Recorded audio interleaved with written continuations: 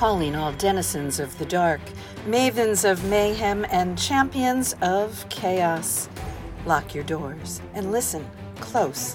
It's time for another episode of Spies, Lies, and Private Eyes. Here's your host, Terrence McCauley. Hello, everyone, and welcome to another episode of Spies, Lies, and Private Eyes on the Authors on the Air Global Radio Network. Thanks to all of you, we've got our first sponsor for this podcast for 2023.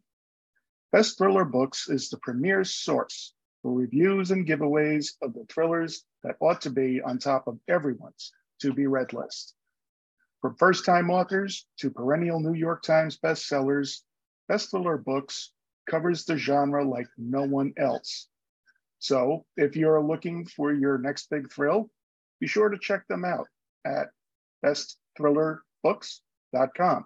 It's the most fun you can have without risking a night in county jail. Brad Meltzer is a New York Times best-selling author of thrillers, nonfiction, and books for children. Raised in Brooklyn, New York, and Miami, Brad is a graduate of the University of Michigan and Columbia Law School. He currently lives in Florida with his wife and 3 children. His latest book, The Nazi Conspiracy, about a secret plot to kill FDR, Stalin, and Winston Churchill at the height of the Second World War, is available from Flatiron Books everywhere right now. Brad, thank you for coming on the show today. My audience is really going to appreciate this. I appreciate it. Thanks very much. No problem at all. You have done a lot of work, both with fiction, nonfiction, as we just stated. I was wondering, what was it about this fascinating topic that made you approach it from a nonfiction standpoint rather than making it into one of your novels? No, and I appreciate that. You know, there are moments where I'll find something and I'll say, oh, that's a really cool little detail. I'm going to put that in one of my thrillers. Mm-hmm. And I love doing that. You know, I find that all the time. I find, some kind of cool historical detail. There's a room in the White House that I used once that was the room where staffers used to meet when they wanted to discuss something where no one could hear them. And I'm like, oh, that's a great detail. I'm going to use that in my next thriller set, when we do the White House scene. And then sometimes you find a detail that you're like, I don't need that for a detail. That's a full book. That's a full story.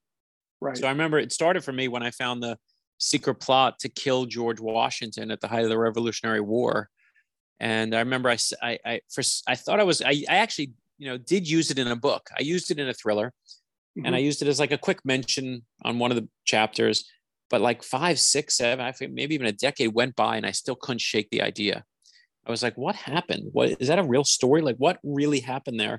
And it led to my first nonfiction work, The First Conspiracy. Then we did The Lincoln Conspiracy, about a secret plot to kill Abraham Lincoln long before John Wilkes Booth at the start of his presidency. And this one it just fit the mold again. It was like I saw this. I don't think the internet is good for many things, Terrence, but I think that it's good for it. The algorithm knows you.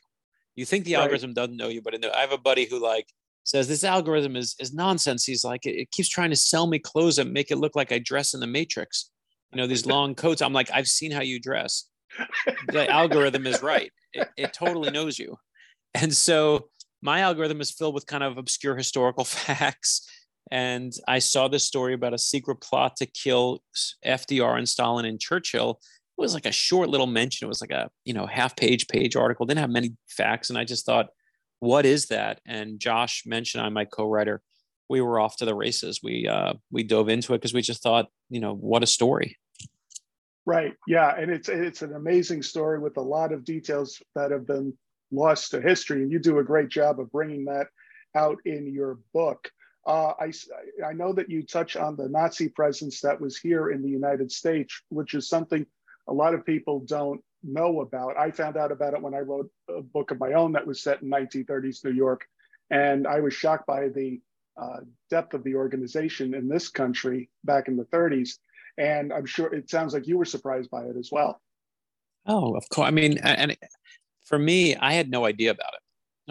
And when Charlottesville happened a few years back, again, whatever your politics are, so many of us, we were all wringing our hands and saying, I can't believe this is happening in America, in the 2020s. I mean, it just seemed crazy. How are we fighting Nazis in modern time? And especially here, it seems like something that should be from World War II or over in Europe and Germany.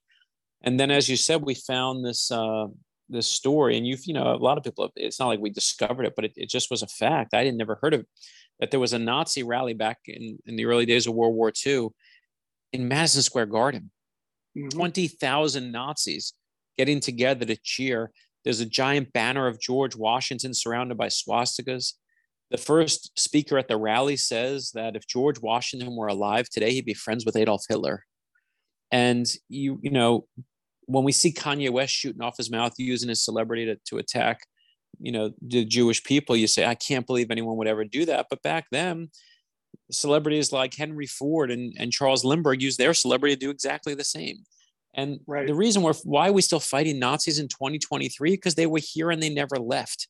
And if you don't acknowledge that and tell those parts of the stories, what we've reduced World War II to right now is like a sad greatest hits album. We tell the stories of, the invasion of Normandy, and then you see a clip of the death camps, and you see the American GI coming, and you see that skinny person in their striped uniform at Auschwitz. And then you just, we punch the Nazis in the jaw and we save the world for democracy. It's the same clips everyone knows. It's some version of, the best parts of Saving Private Ryan. Right. And we do a huge disservice to history when we do that. Because as we all know, greatest hits albums are never all the best songs, right? You gotta you're missing the whole best part that got that greatest hits album made, which were all the other deep cuts that went along the way. And I think we owe it to history to kind of, not forget those parts, because if you do, you're gonna relive them.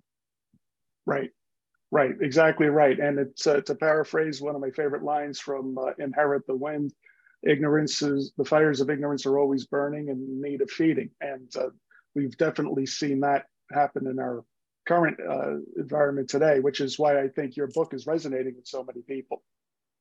No, listen, and for me, I think, and whatever, this is just where I go. I mean, I think what you're seeing, there's a rise in authoritarianism right now. There just is, right? And you can see it in Putin. You can see it all over the world.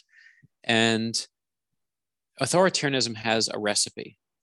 And it's a recipe you see from Adolf Hitler. And of course, long before, you can find many more examples. But in the case, because we're talking about World War II and the secret plot to kill FDR and Stalin and Churchill, you see that Adolf Hitler, is a charismatic leader.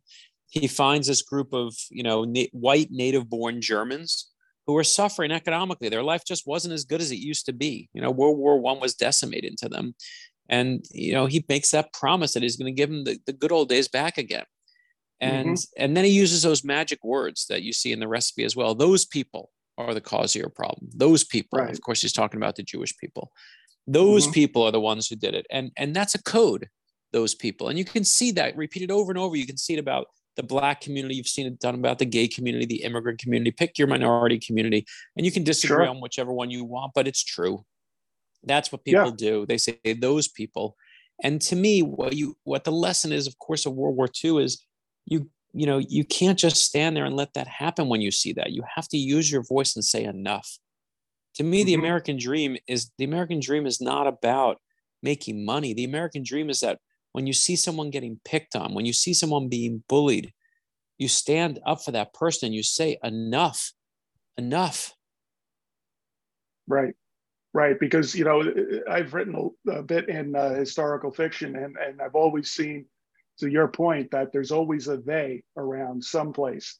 And there's always somebody who makes a willing scapegoat for the disappointments of people who've been here longer. I saw it in New York City during the Tammany Hall days. They saw it out west. And then, of course, they saw it all throughout Europe in the 20th century. Always. I mean, and sadly, it's the history of the Jewish people. I mean, that goes back centuries. I mean, it just, and this, listen, the politicians, once it's psychologically proven, when someone says something to you definitively, those people are the cause of your problems. Even I will be like, I get mad. I'm like, oh my God, they're causing me problems. Who are we talking about? But that's a sucker bet. Don't be a sucker. right? That's a way to get you angry.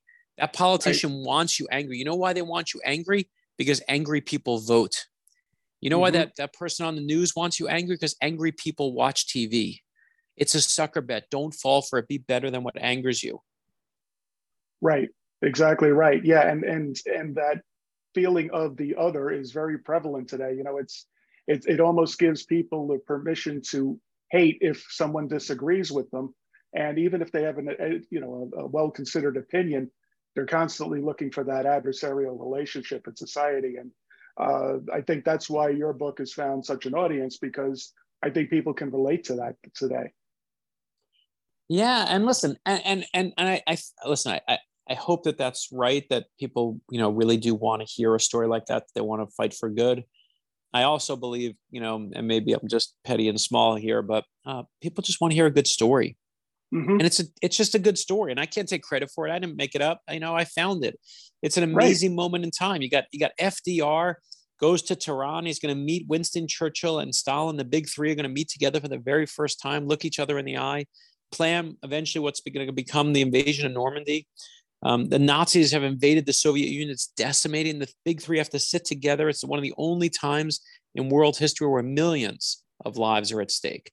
This meeting Mm-hmm. must take place, and FDR's car comes down the center of the city in Tehran. Everyone's craning their neck and waving, trying to see him. And of course, he's waving back, but what no one knows is that's not FDR in the motorcade. It's a Secret Service decoy. And the real FDR is across town in a beat up sedan, ducked down in the back seat and hiding because they're worried that there's a Nazi assassin who's about to murder him. And I just ruined chapter 1 of the Nazi conspiracy. But that's chapter 1, and it's just a good story. And when I found it, when Josh and I, we were like, this is an incredible lost moment in history. Yeah, it is, and it's right there for everyone to see if they want to do the research like you did. But it's fascinating. My wife and I just came back from London in November, and we went to tour Churchill's bunker, and we were shocked by what you would envision it to be, like this, even for World War II standards, this advanced space. But it's amazing that they were able to fight the war from the British side from entirely a basement situation. I don't know if you've been there yourself, but Of course I've been there. Oh, I went there with my kids. I they couldn't keep me away. I went down there. And what's so amazing when you go down there is obviously they turned part of a museum, but it was clearly so high tech at the time that it must have felt like the opening scene to Get Smart, to kind of date us, but right. But Yes. It obviously looks so old now, and there's no computers or big screens or anything we're used to in movies.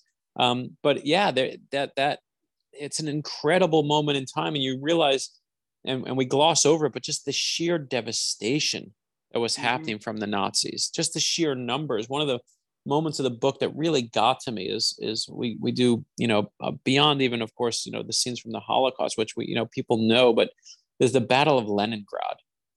And Right. the Battle of Leningrad, the Nazis come in and they take the city, and they don't even want to deal with POWs. That's headache. So they just say, listen, we're going to just surround the city. No one gets in, no one gets out. We're going to starve them to death. And sure enough, within no time at all, people are eating dogs, and then they're eating rats, and then they're looking at each other, and they're starting to think about eating the unthinkable, which they do. Within a year's time, it's the single greatest loss of life in a modern American city. 900,000 people, nearly 1 million people are dead in a year. And that's in one city. And, we don't tell that story because when the Cold War happened, we don't want to tell stories where, Russia's the hero of the story or doing it. We tell the stories of, the American version, the British version. We tell all those. But man, the sheer devastation of what the Nazis are doing is, it just really was like a wrecking ball. Right. Yeah. And they would come in and then they would just decimate an entire area and as they would say, sanitize it, and the brutality of it and the cold language that they used too, when they were reporting about it internally, was just horrifying. And listen, the Holocaust, the Holocaust doesn't start with death camps.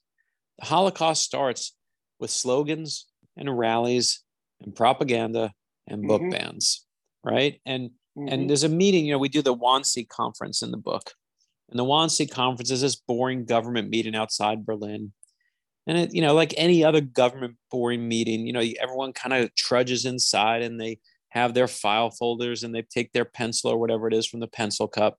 They all sit around a big table. You'd think they're deciding on what roads should be paved on this particular Thursday or whatever day of the week it is. But on this particular day, they're not talking about roads being paved. They're talking about how many Jews are in each small town and how they can efficiently murder all of them. And all, we all blame and point fingers at Adolf Hitler, but we forget that all those Germans that were in those meetings, all those bureaucrats that sat in those meetings, none of them said a word. They all went along with it. Right. And my God, if we don't tell those stories, again, we're just going to see them right again in our faces. Right. Exactly right. And, a lot of people don't realize that Hitler was evil and he was the boogeyman, but he didn't do it all by himself. And he had a lot of willing co-conspirators. And that's something I think that threatens to be lost to history if people like you don't keep that fresh with works like this. Yeah. And listen, that's why we tell the story. I mean, listen, I love a book where I learn something. I love a book where the pages turn fast, but Josh and I always sit down when we start these books and we say, what's the book really about? What do we really, because telling stories about history, just learning about old dates and facts, who cares about that?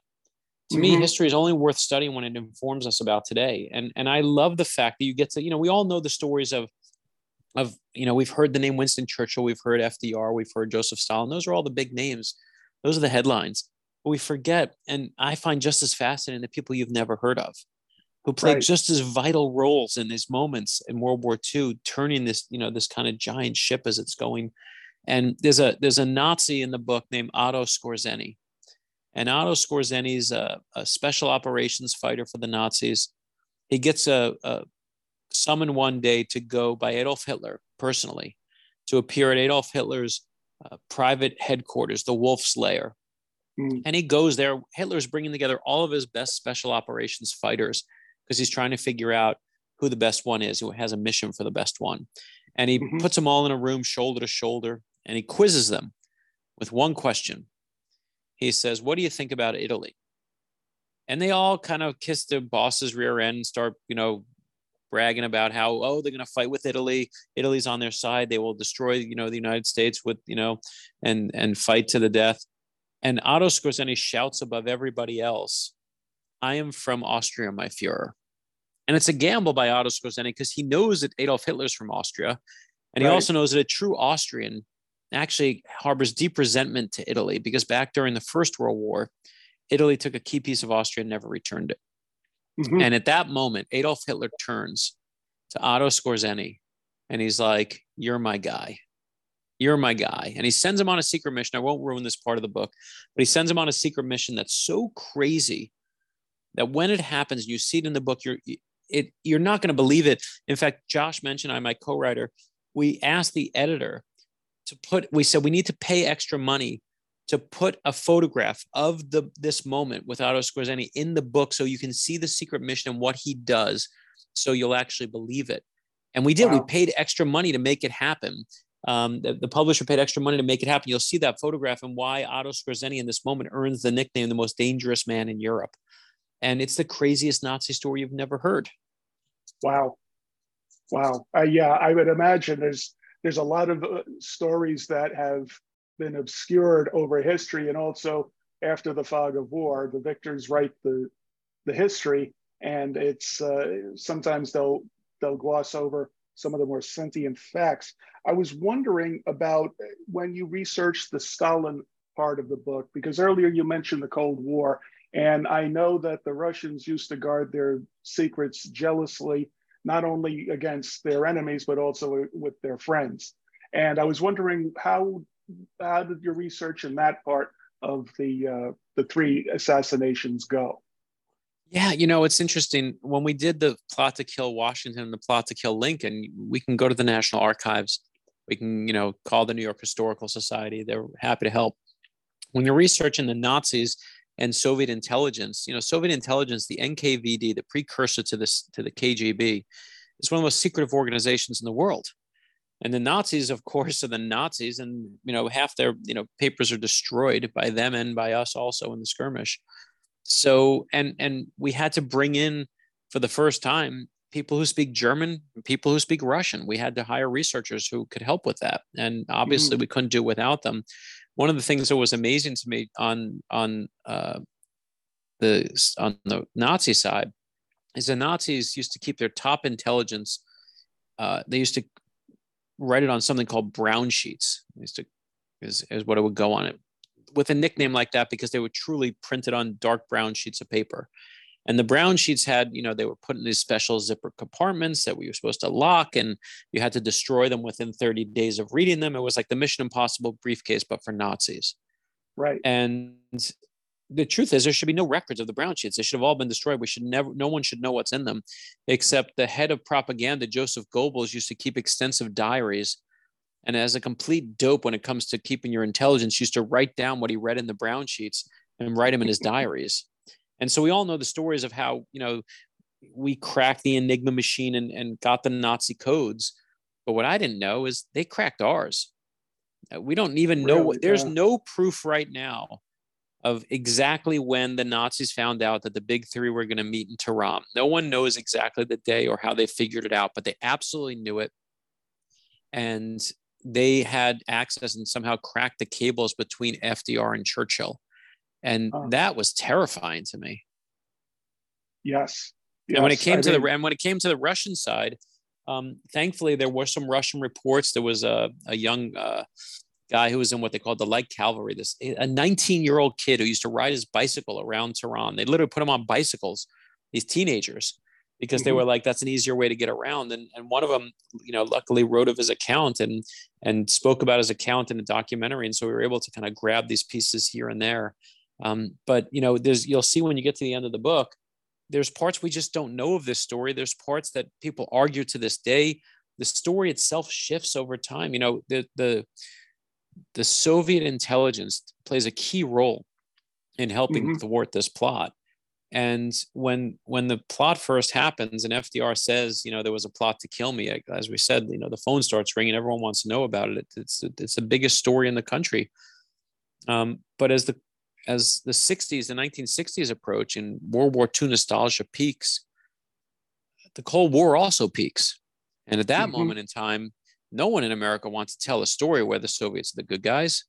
So the story about the plot itself in the Nazi conspiracy shifts. It becomes more exaggerated. It takes on, now it's a trickery by the Russians. They were trying to fool us and they were trying to do these other things. And there's a whole, group of books that have been written on the opposite view that say, it was Operation Long Jump, even though there's no proof that it was ever called that, with, these amazing, incredible things that have been, movies have been made on, but with, the facts just aren't there to back it up. So, we're playing this giant game of telephone and trying to put this jigsaw puzzle piece together. But as you said, it's imperfect information. And at times we say in the book, no one knows how this piece happened, but we know he was there on this day. And it's just wild to kind of play this, it's like trying to do a jigsaw puzzle and you don't have all the pieces. Right. Especially the edges, at least to give you some kind of frame. Exactly, I know. Yeah. Right. And it's funny too, how in the post-World War II narrative, people only envision, myself included, until I started doing my own research, that the Russians were just there for throwing sheer force at something, sheer numbers against the Nazis, but they really don't talk too much about their intelligence gathering operation. And you do in this book, which is why I think it's important. Yeah, I mean, and I think it's pretty wild. I mean, and let's just to touch on the first part, and then we can touch on the second part. The sheer numbers of loss, that also to put it all in perspective, the United States buried, I think it's 421,000 people in World War II. It's a staggering number of people. Great Britain buried about 450,000 people, but the Soviet Union buried 24 million people. Yeah, that's a staggering loss of life. And we, of course, always think of the 6 million Jews that are lost, and it's way more than 6 million, of course, when you consider everyone else who was lost in the Holocaust and killed in the Holocaust and murdered. But when you think of these numbers, they're staggering to me. And also, again, trying to, figure out that Soviet intelligence was one of the trickiest things of all, because, as I said, to this day, the NKVD gives rise to the KGB. They're not the ones that are coming out and say, "Hey, everyone, look at us, and here's all of our, full access to our archives." Thankfully, there's some pieces that came out when Gorbachev was there, and there's pieces we can make here and there, and there's even pieces when Putin honored one of the guys right before his death and was right at his death, and it's amazing to watch. But it is one of those things where I wanted more cornering and edge pieces. Right, exactly right. And it sounds like that you definitely found them here. As you were researching the core of World War II for this book, did you find yourself learning stuff about the First World War that you might not have known? Because I talked to a military historian once, and he said, in order to understand World War II, you have to really understand World War I, because all the seeds were sown there. Yeah, I mean, I guess this is where my own nerdiness comes out. I mean, the thing I've studied, not as deeply as we've done World War II, but of course, the greatest seeds that are planted is just how devastating World War I is to Germany, right? It sets up Germany. Germany is this thriving, amazing, place that's sparkling, especially in their memories. And World War I decimates them and allows that opportunity. I'm obviously clearly simplifying here, but just for the sake of our conversation, allows Hitler to rise in that way he rises, in that authoritarian way where he makes that promise that you see over and over, generation after generation, decade after decade of, I'm going to make your life wonderful again, and I'm going to give you all the things that you had in the heyday. And that is, all those seeds are planted in World War I, and so yes, but so I knew those pieces, and I have some of those pieces. I think for me, what really shocked me more than the World War I side, as we got into it, and the pieces that, is just really looking at the Holocaust itself. And I'm Jewish, and so as someone who's Jewish, you kind of are brought up with the Holocaust. It's just part of, like, it's like if you're you're raised in the 60s, the JFK assassination is just part of your psyche. It's just built into you. And I think if you're Jewish, the Holocaust is built into you. Those stories from, like, someone asked me recently, when did you first hear of the Holocaust? And I said, I don't even know, because I always knew it.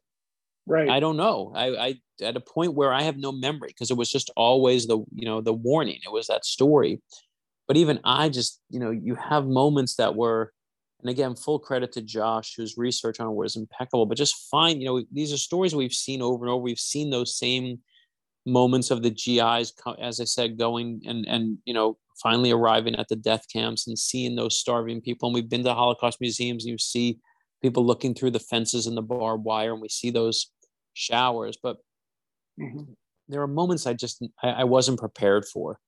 There's a moment in the book where you see this moment where all these Jews are marched out to a field and are murdered, but the actual Germans that are doing the murdering realize that there's kids there. There's about 90 kids. I think it's 90 kids that are there. And they're like, we can't kill kids. And they say, we'll let the kids live. Well, and they actually, like, they put them in, pack them in, and the kids are just living in their own, like, feces and dirt and filth. And they're like, what do you want us to do with the kids, though? And they go back to their higher ups, and the higher ups are like, you got to murder the kids. And, like, one of the guys, like a chaplain who says, like, what do you want to do with the kids? And they're like, you got to murder the kids. Go murder the kids. Because if you don't murder the kids, what they say is they're going to be avengers of their elders, and they're going to come after us. So you murder the kids. You murder the children. And they shot them, 3 or 4 times, each child 3 or 4 times, to murder all of them. And again, I know the stories of the Holocaust, but to hear those moments where you're trying to watch someone do the best in a horrible situation, and it just gets even worse. There were just kind of moments of that really caught me off guard, because I gotten so used to there's no typical story of the Holocaust, but what I'll call the typical story, simply because the one that's repeated more often. Right. Right, exactly right. And it's being able to relate that story that takes the horrors of what happened from being black and white and grainy images that we're used to seeing on the History Channel and in history books, and making it real so that people can Yeah, appreciate. and to that end, you know, to that end, I think the other thing that really caught me off guard is, I don't know, you kind of, we tell a story, as I was saying before, about how we won World War II, but I think what really shocked me was just how it was not a foregone conclusion we were going to win. In fact, Right. the alliance between the big three, you know, everyone who has a history book and goes to high school has seen that picture at Yalta where you see Churchill and Stalin and Roosevelt, you know, in their family with their capes on, and they look like, you know, everyone looks completely old and haggard by that point. But Right. What struck me about this moment, this very first meeting, which again I knew nothing about the Tehran meeting, is just how precarious the alliance is between the three of them. And we tell these stories of Churchill and Stalin and Roosevelt like they're these icons, that they're, you know, truly carved out of granite because they're just grand statues. In Roosevelt's case, he physically is. You can go on the mall in Washington, D.C. and see the statue of him and his dog as well. And Right. we make them these non-human beings. They're these lowercase g gods, and we do them a huge disservice when we do that. Right. Agreed. Because they're not, you know, when you see them in this book, you'll see that, you know, I've studied George Washington and Abraham Lincoln. This book, of course, FDR is the lead character that you see in the book, is the lead hero, you know, figure, or a presidential figure, I should say. And when I look at it, when you look at who makes the best presidents, it's not the person that makes the best speeches. It's not the person that makes the most promises. It's the person who, when a disaster strikes, knows how to pivot and bring the country together and deal with it and be the right person at the right time. And Right. that's why we all agree that Abraham Lincoln's one of the best presidents. That's why we all agree that George Washington is one of the best presidents. And although people debate, depending on your politics, whether FDR's progressive policies are good or bad, the one thing that everyone agrees on is when it comes to bringing together the big three and this alliance, there's nothing like him, because FDR's one belief more than just about anything else is his own, I think, his own belief in his own ability to charm everybody. He's on a charm offensive. Right. And he is there literally saying, literally charming Stalin, because he's like, Stalin likes me better than you, Churchill. I got him. And then he's, of course, charming Churchill, who, Churchill likes FDR, of course, better than Stalin. Right. And he's absolutely right. And he brings this together. But when you see them meet, they're not great and perfect. They're petty and they're small and they're jealous and they're brave and they're daring. They're all those things. And right. I think that's the most beautiful part of the story, is that they're just like us.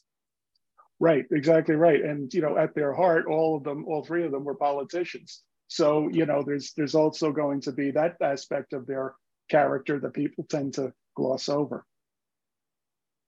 Absolutely.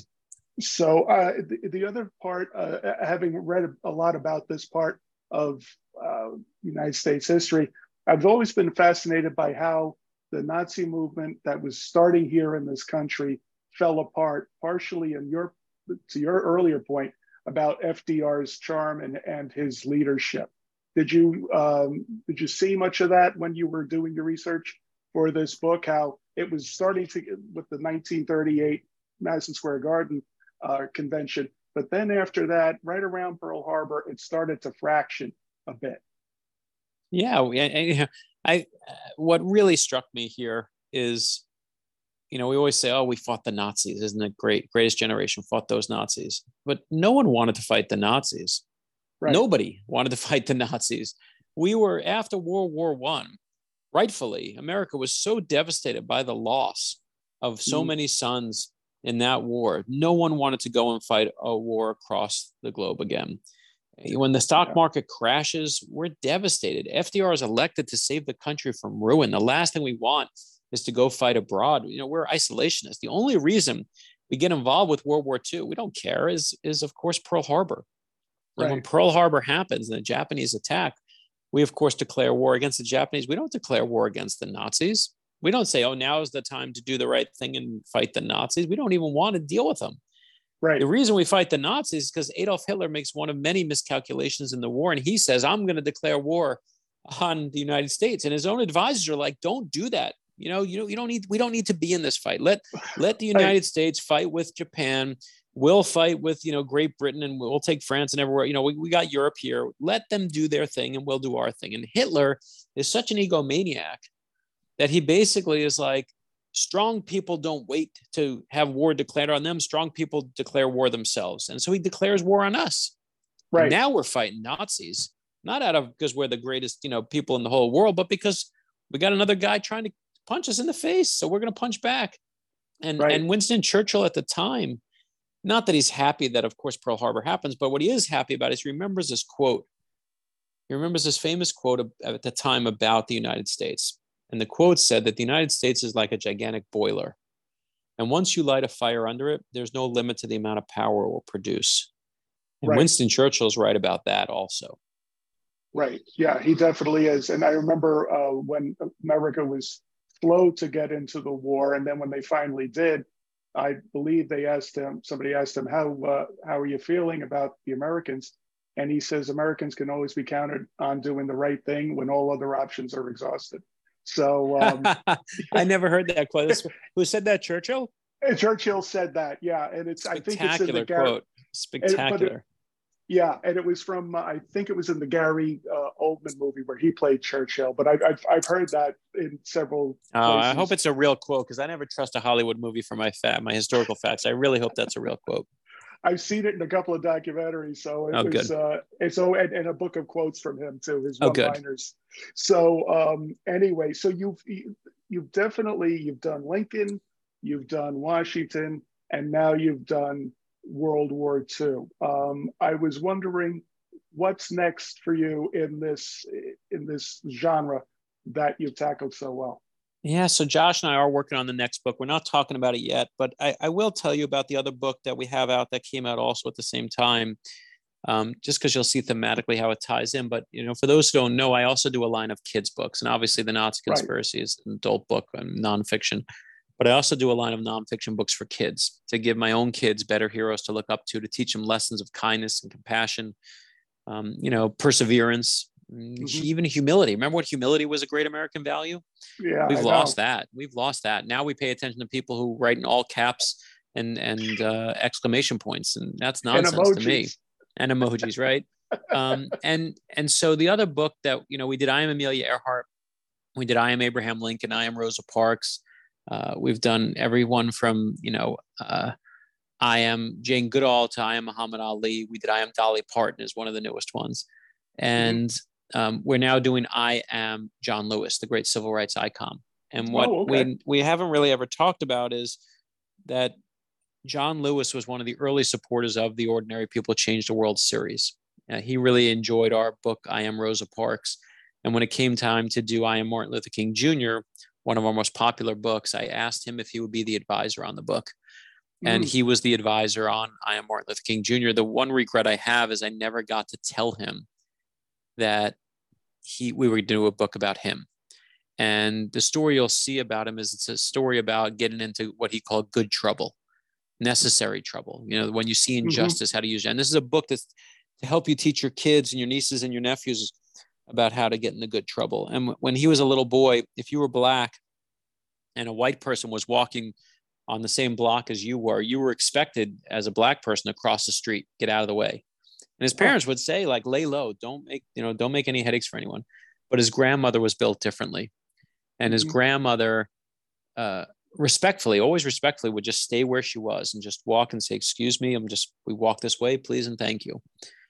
And John Lewis, as a young boy, saw his grandmother's lesson. And he saw the lessons of Rosa Parks and Dr. King and how to make sure that you're always protesting with nonviolent ways, not losing your temper, but doing it respectfully and doing it with love. And he says that, he was someone who during his protest, people would spit at him and kick him and hit him and beat him, bloody. That's where Bloody Sunday comes from. And the number one question he used to say that people asked him was, how do you stay calm when people are spitting at you and hitting you and beating you and bloody? And his answer it was his faith. And that he defined faith as believing in something so deeply that you'll make a way out of no way. And boy, do I love that, making a way out of no way. I want my daughter to have that lesson. I want my sons to have that lesson. So the newest kids book, just to answer your question of what's next, I Am John Lewis just came out along with the Nazi Conspiracy. And thematically, they're both the same in the sense, well, obviously one is about racism, one's about Nazis, but they're both about using your voice to make sure that what happened in history before doesn't happen again. Exactly. No, and those are all great lessons that all of us can learn, whether it's a child or it's an adult. And unfortunately, respect and belief in something greater than yourself is at an all-time low, I think. And we need books like this. I appreciate that. Oh, no problem at all. And we appreciate you being here. This has been a great way for my audience to be able to get to learn more about you and how you approach the craft. And if they wanted to follow you, what are some of the best ways to follow you on social media, your website, things like that? Yeah, you can go to bradmeltzer.com, and on every social media site, I am at Brad Meltzer on Instagram, on Twitter, on Facebook, you name it. Even on TikTok, we put writing advice on TikTok just to really anger my daughter that I'm on TikTok. But you can find me at Brad Meltzer everywhere. And you can download the book right now as an ebook. You can, of course, buy it in your local bookstore or on Amazon or Barnes & Noble or any other bookstore out there. But you can also download it right now, or the audiobook right now. It's in audio as well. And Scott Brick is an incredible reader who does an incredible job. So if you're looking for something, or someone who loves history and need an early Father's Day gift, I think the Nazi Conspiracy is going to hopefully fit the bill for that history lover in your life. As someone who has read it and had the privilege to read it early, I can concur with that statement. It's a fantastic book. Mr. Meltzer, thank you for being here. This has been another edition of Spies, Lies, and Private Eyes right here on the Authors on the Air Global Radio Network. Thank you very much, everyone. See you soon. You have been listening to Spies, Lies, and Private Eyes with host Terrence McCauley on Authors on the Air Global Radio Network.